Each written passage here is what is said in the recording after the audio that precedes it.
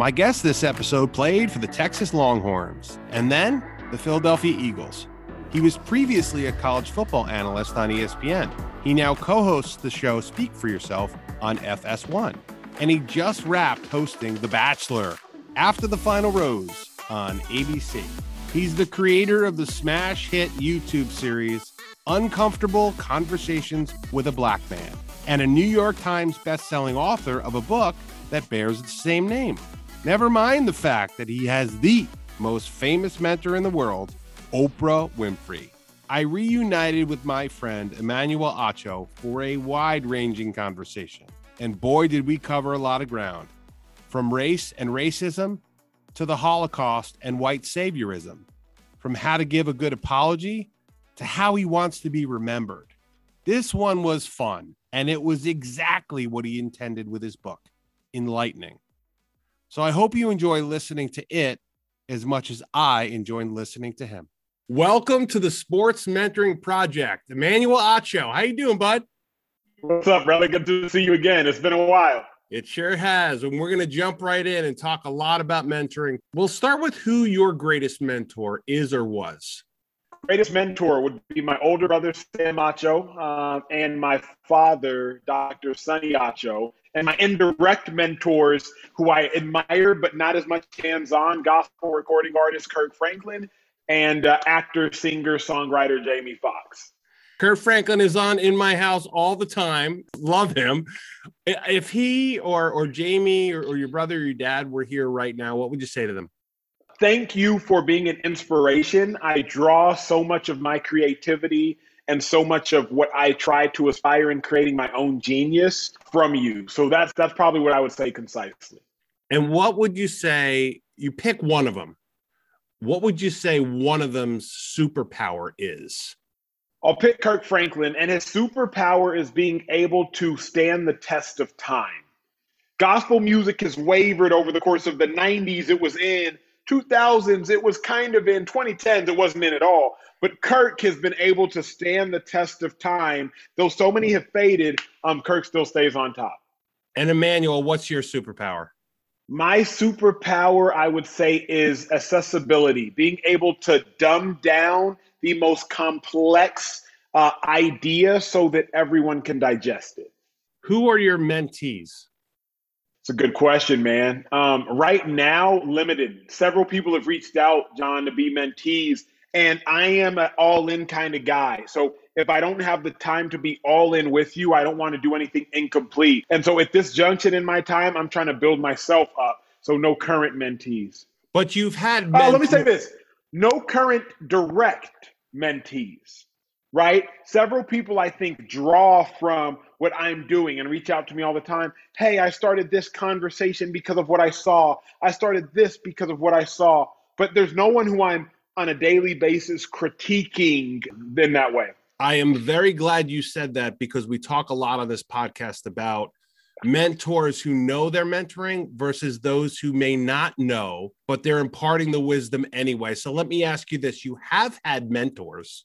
Yeah. What are the qualities that makes a good one?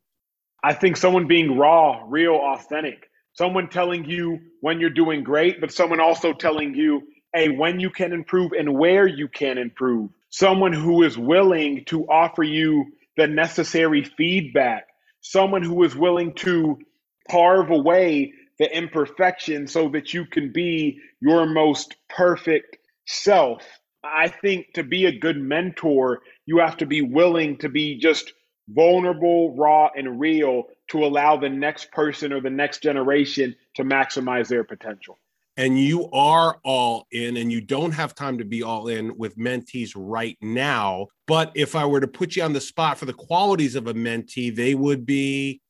The qualities of a mentee would be humility, would be insane work ethic, would be insatiable appetite for knowledge, would be a growth mindset, meaning I'm always willing to learn, grow, and be better. Those, I guess, would be my top three because I'm still a mentee to so many. That was great framing up the conversation. I want to jump right in. Emmanuel, your book, Uncomfortable Conversations with a Black Man, changed me for one reason. it was not what I expected. It sent me on a roller coaster of emotions. I expected to feel uncomfortable, but not culpable. I expected feelings of guilt, but not anger and sadness. I expected the chronological context you provided, but I did not expect a history lesson. I was expecting perspective, but I didn't expect to learn about black skin, black hair, or the significance of saggy pants. And, I didn't expect you to change my view on Atticus Finch forever. And I thought I'd be inspired, but instead I leave with assignments. And I loved every page. And so what did you intend for your viewers to feel and why? Man, both the viewers and the readers of Uncomfortable Conversations with the Black Man, I want them to be enlightened and I want them to be challenged and educated, right? Like so many people, I hate saying, oftentimes if I sign the book, I'll say, I hope this book enlightens you. Because we have a negative connotation of educate. How are you going to educate me? What do you know? I'm not for all that. I just hope that you are enlightened. I hope that as if you walk into a dark room and you can't see much, but then you turn on the light and you're enlightened because you can now see what you couldn't previously see. It always existed, but you needed someone to illuminate the existence which you currently are breathing in. And that's what I wanted Uncomfortable Conversations with the Black Man to do. The world around us, the racial tension, the discrimination, the oppression, the systemic racism, it's always existed. But I wanted to enlighten my white brothers and sisters, my black brothers and sisters, my ignorant brothers and sisters to the reality around them. So I go back about a year with the Acho family. And I actually it was Sam who I first met, a mentor of yours. And I met him on the west side of Chicago. And Sam shook my hand lefty because he had a sledgehammer in the other hand. We were doing demo on one of the dozens of liquor store in this neighborhood because Sam and his Chicago athlete pals raised the scratch to put together the money to build a grocery store where a liquor store once was. And it was an enormous endeavor. And then a few weeks later, you and I started talking about your upcoming Uncomfortable Conversation with NFL Commissioner Roger Goodell, which was another, at the time, significant get for you. So what is it about the Acho family and doing big things? Yeah, it's a good question, man. I will say this. The apple does not fall far from the tree. My mom and pops, they were born in Nigeria, as you know this, but for the audience, they came to America. And though they came to America and got their doctorates while they were in America, my dad would go back to rural villages of Nigeria and do missionary work and has continued to do that for over 30 years now. He's used his platform, he's used his creativity and his friends of influence to make an impact on the community in which he grew up in. And John, I believe more is caught than is taught. So I caught that from my parents. I caught their willingness to go back and serve the less fortunate. I caught their willingness to go back and lend a helping hand. And as a result, I'm trying to do the same thing. And my brother has clearly done the same thing. So I just think the apple does not fall far from the tree. In chapter 2 of the book, it's called, What Do You See When You See Me? You write the following.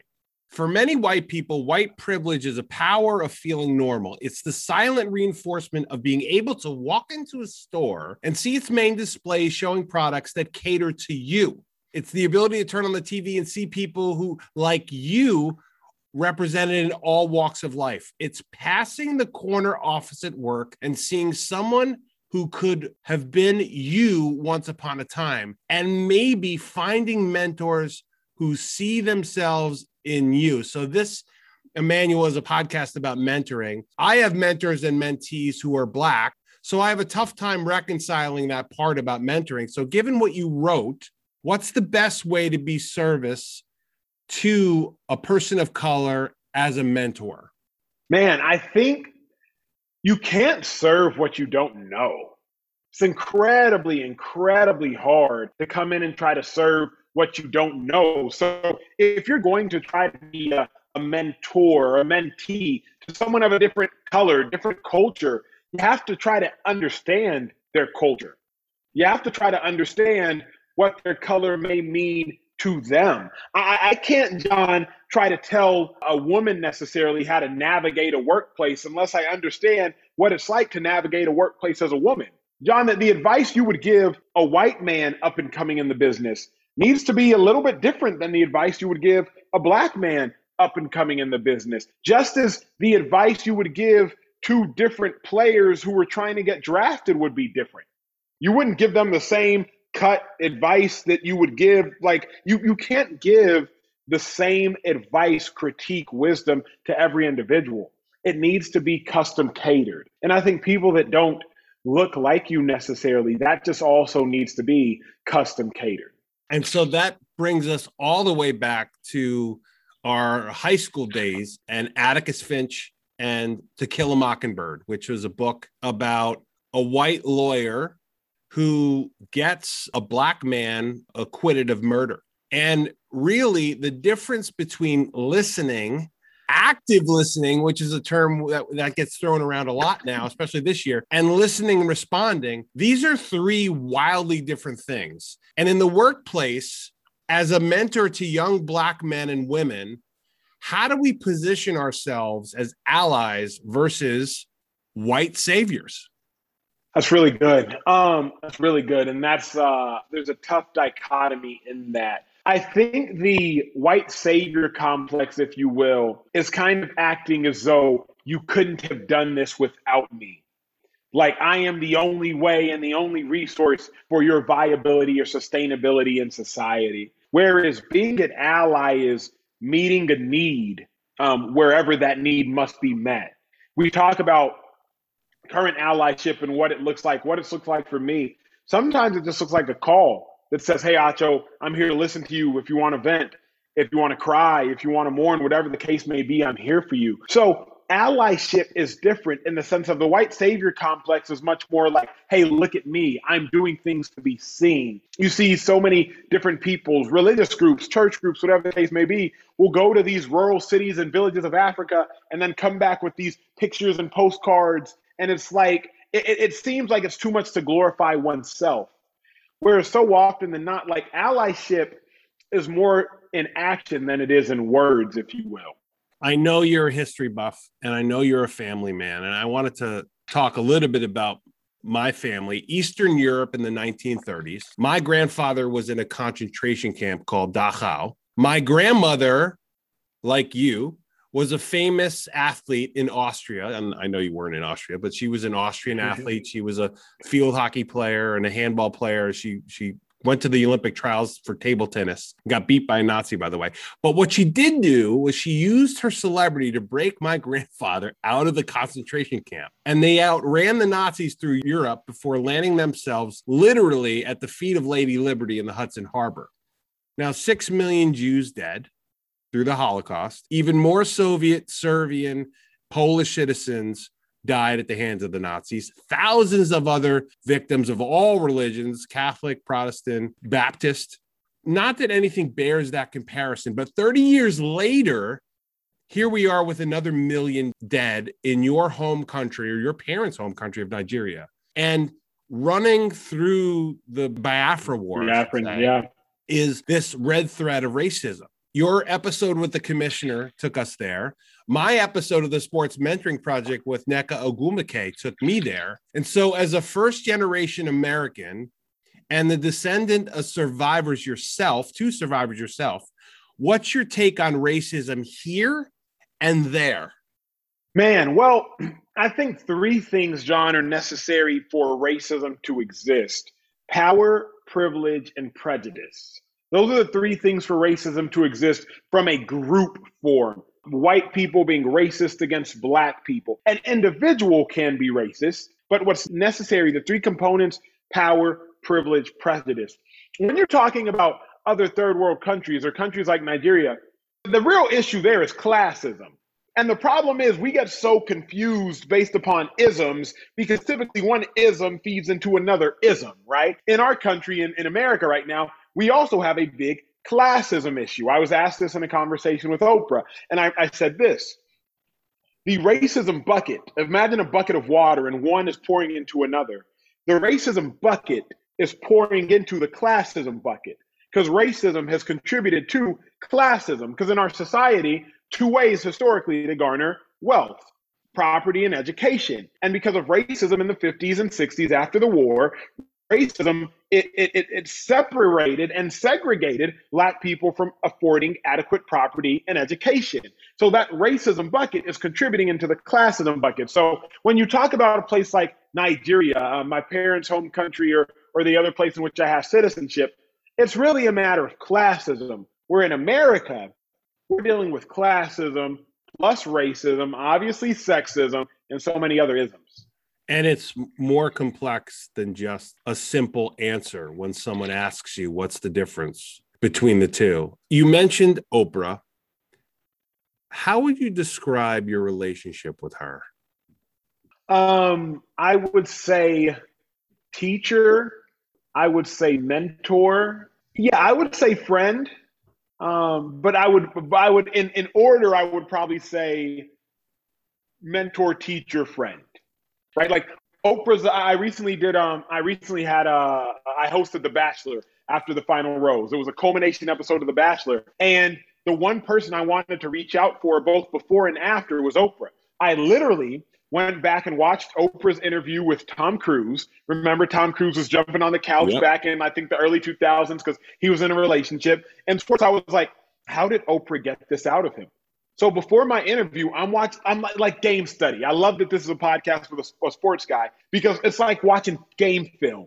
I'm going back and I'm watching Oprah's game film, if you will, from the early or mid thousands or the late 90s, I don't recall. And I'm studying, what did she say? What did she do? What were her motions? What were her movements? What were her questions? And then after I hosted The Bachelor after the final rose, I called Oprah's right-hand woman and I asked her, hey, how would Oprah have done this? How would she have done that? It's the same thing, post-game and pre-game. I'm studying film. So I would say teacher, mentor, friend. Is there something you saw in the tape that made you better or position you to ask a better question to elicit a more emotive response? Absolutely. Dude, everything I take is from Oprah. Like people, everything I take, man, she will do this. She will say, take me back to the moment that you knew, right? Because rather than just saying like, hey, John, why'd you start this podcast? She'd say, take me back to the moment you knew you needed to start a podcast. Where were you? What were you feeling in that moment? Because now it makes you go back to a place and speak to the viewer of a specific moment, time, or place. She might say, what is she asked me this the first time we spoke, and so I always ask people this. What was your intention?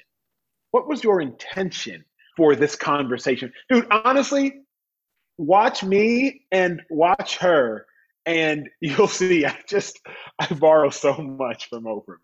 You end the book with a bunch of assignments for white people. That's a brash way of me saying it. But to me, it was a super constructive way to close because it demonstrates exactly what we can and should be doing as white allies, not just to help, but to join the fight against systematic racism. And I don't say that in a way that's trite. And for me, because it's not, that starts at the dinner table with my family. And here's what I learned about that scared the crap out of me.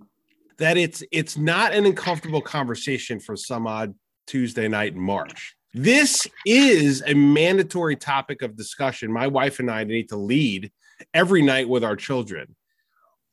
Because if we don't lead it, it won't be had. So what do you tell your white friends about this, the dinner table conversation? I would say that we can't try to affect the world until we impact our world. So many people, oh my gosh, these issues in our society are so pervasive. They're never ending. But what are you doing to impact your own home? John, you know this because you read the book. But I say this, we got to first impact our house because our house exists within the neighborhood, and the neighborhood, it contributes to the city, and the city is a part of the state, and the state contributes to the nation, and the nation, it resides within the world. But it all starts with your own house. So if you want to affect the world, which is inhabited by a bunch of different nations, which consists of states, which are inhabited by a bunch of different cities that are made up of houses, it starts with your home. And so for me, man, it's all a matter of what are you doing inside your home? And I'll end it by saying this. Again, more is caught than taught. I've never drank alcohol, not because I think alcohol is bad or whatever. I just never drank alcohol. Why have I never drank alcohol? I never saw my parents drink alcohol. To this day, my mom or dad have never said, son, you shouldn't drink. No, I just didn't see it. So I didn't do it. I don't curse very often. Not because cursing is all that bad, depending upon your heart's intent. Not because my parents ever told me not to curse, but I truly have never once in my life, in 30 years on earth, have heard my parents curse. So I caught that. So if you want to broaden the horizons of equality in your household, what are you doing as parents? Because your children will catch that. Do you have Black people, people of color, Asian Americans, Latin and Latinx people? Are they in your home? Are you breaking bread with them? Small groups, religious gatherings, youth activities? Or are you just telling your kids, hey, make sure to be kind and nice to all people? No, it's about what you do, not what you say.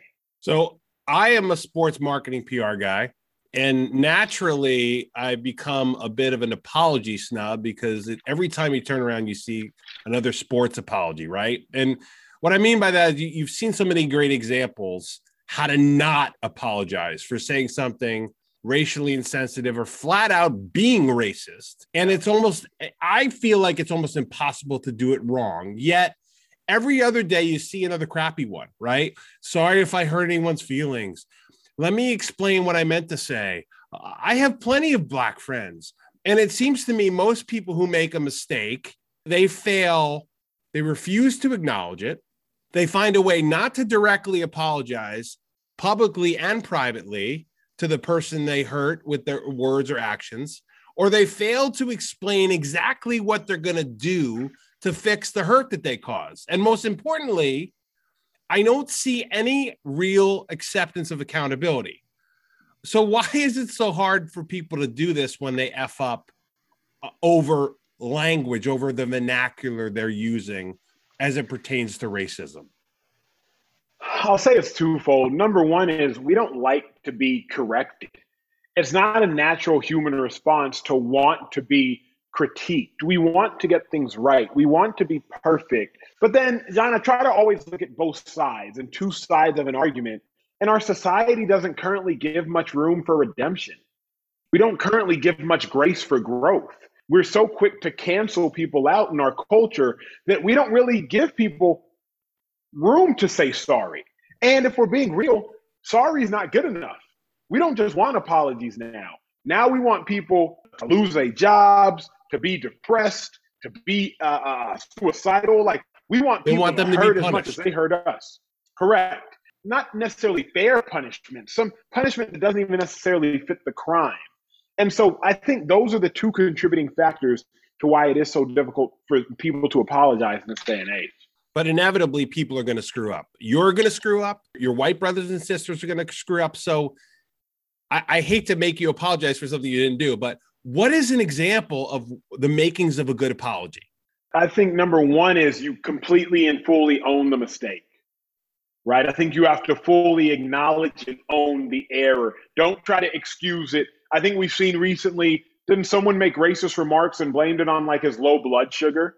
Yes. There was like a coach. It was it was a women's high school basketball game in Texas, I believe. Yeah, made like racist remarks and said, when my blood sugar is low, I tend to have dude, just stop. Just like own the mistake, acknowledge the mistake, and don't just make a verbal commitment to be better, but actually by actions commit to being better. But in all honesty, bro, we got to be better about not making mindless mistakes and not even, I'm going to say this and I'm going to end here. Oftentimes, bro, we're not making mistakes. Just the ethos of who we are as a person is starting to come out. So we just have to be better about proactively being better people. You saw the Miami Heat player who, I forget his Myers Leonard, wasn't a mistake. it was like he used an anti-Semitic term. That was not a mistake. He went into the register of his mind to find whatever vile word he wanted to use, and he pulled out that word and fired it off. It wasn't a mistake. He was exposed. Who he was as a person in that moment was exposed. And the distinction for me is I've seen a lot of professional athletes do this in the context of a video game.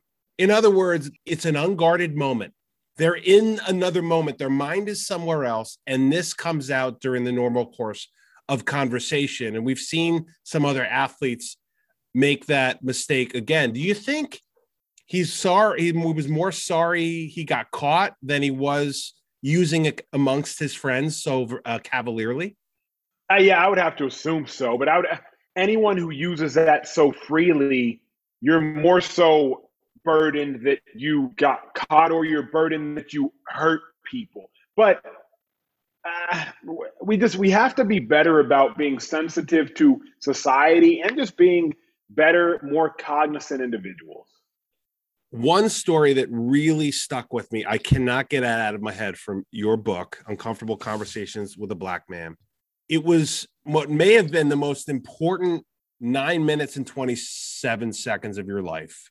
Your friend had drove all the way from Dallas, a white woman, with the intention of helping you make your first video, one I watched and 25, 27, I'm probably wrong, million Americans watched, only to back out at the last minute.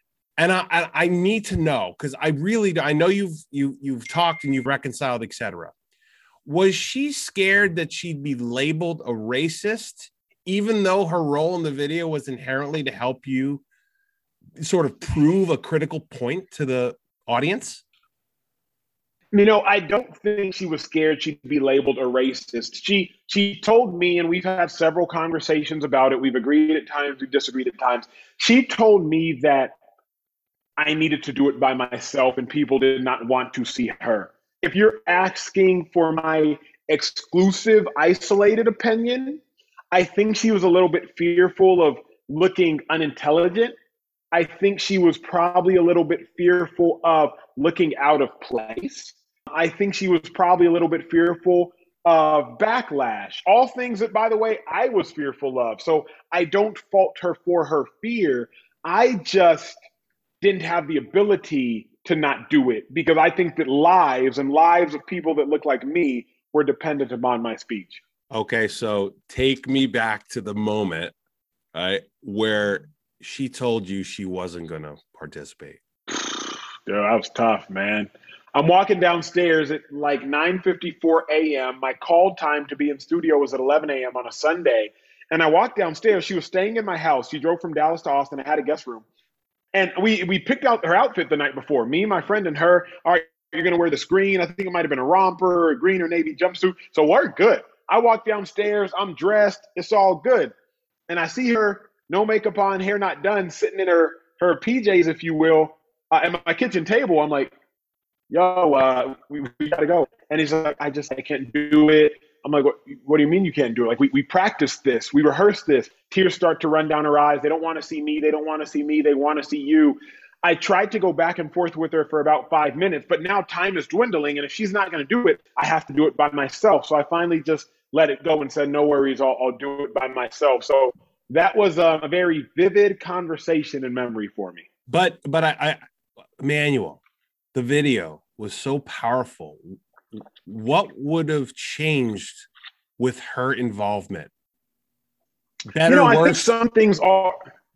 think some things are divine. I think it was meant to be how it was meant to be. I'm a man of faith. I think God definitely ordained that in the manner in which it was to happen. But remember, it's uncomfortable conversations with the Black man. It's not uncomfortable monologue with the Black man. So the first 9-minute, 27-second episode, I'm talking to myself. I'm asking questions and answering the questions. All that was going to change was she was going to pose the 4 questions that I ended up posing myself and then answering. So I think God blessed the whole project, and he's been behind the whole project. So I think uncomfortable conversations would have happened regardless, had she been involved or had she not.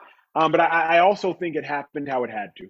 Last question. I know you're running out of time. The media writes about everything you do now. And that's actually been for a long time, right? I mean, Texas Longhorn, NFL player, Fox Sports commentator, now host of The Bachelorette, author, creator of Uncomfortable Conversations with the Black Man, the series. So I'm now putting you are a member of the media too. So I'm putting the pen in your hands. you decide to go off into the sunset. You've exhausted all of your creative juices. You're well into your 80s or 90s, whatever it is. And the New York Times has a story about your career the day after you retire. You get to write the headline. What does it say? I think it would say the man who was a creative genius and found a way to entertain while bringing our world together. Well, that feels like a great place to end. Emmanuel Acho, thank you for being so generous with your time. Thank you for talking to me about an issue that's uncomfortable for a lot of us, including you. And I am such a big fan of your work. Keep doing what you're doing and keep smiling, keep having fun, and keep pushing us to have those uncomfortable conversations. My brother. Thanks, Don. All right. Thanks, buddy.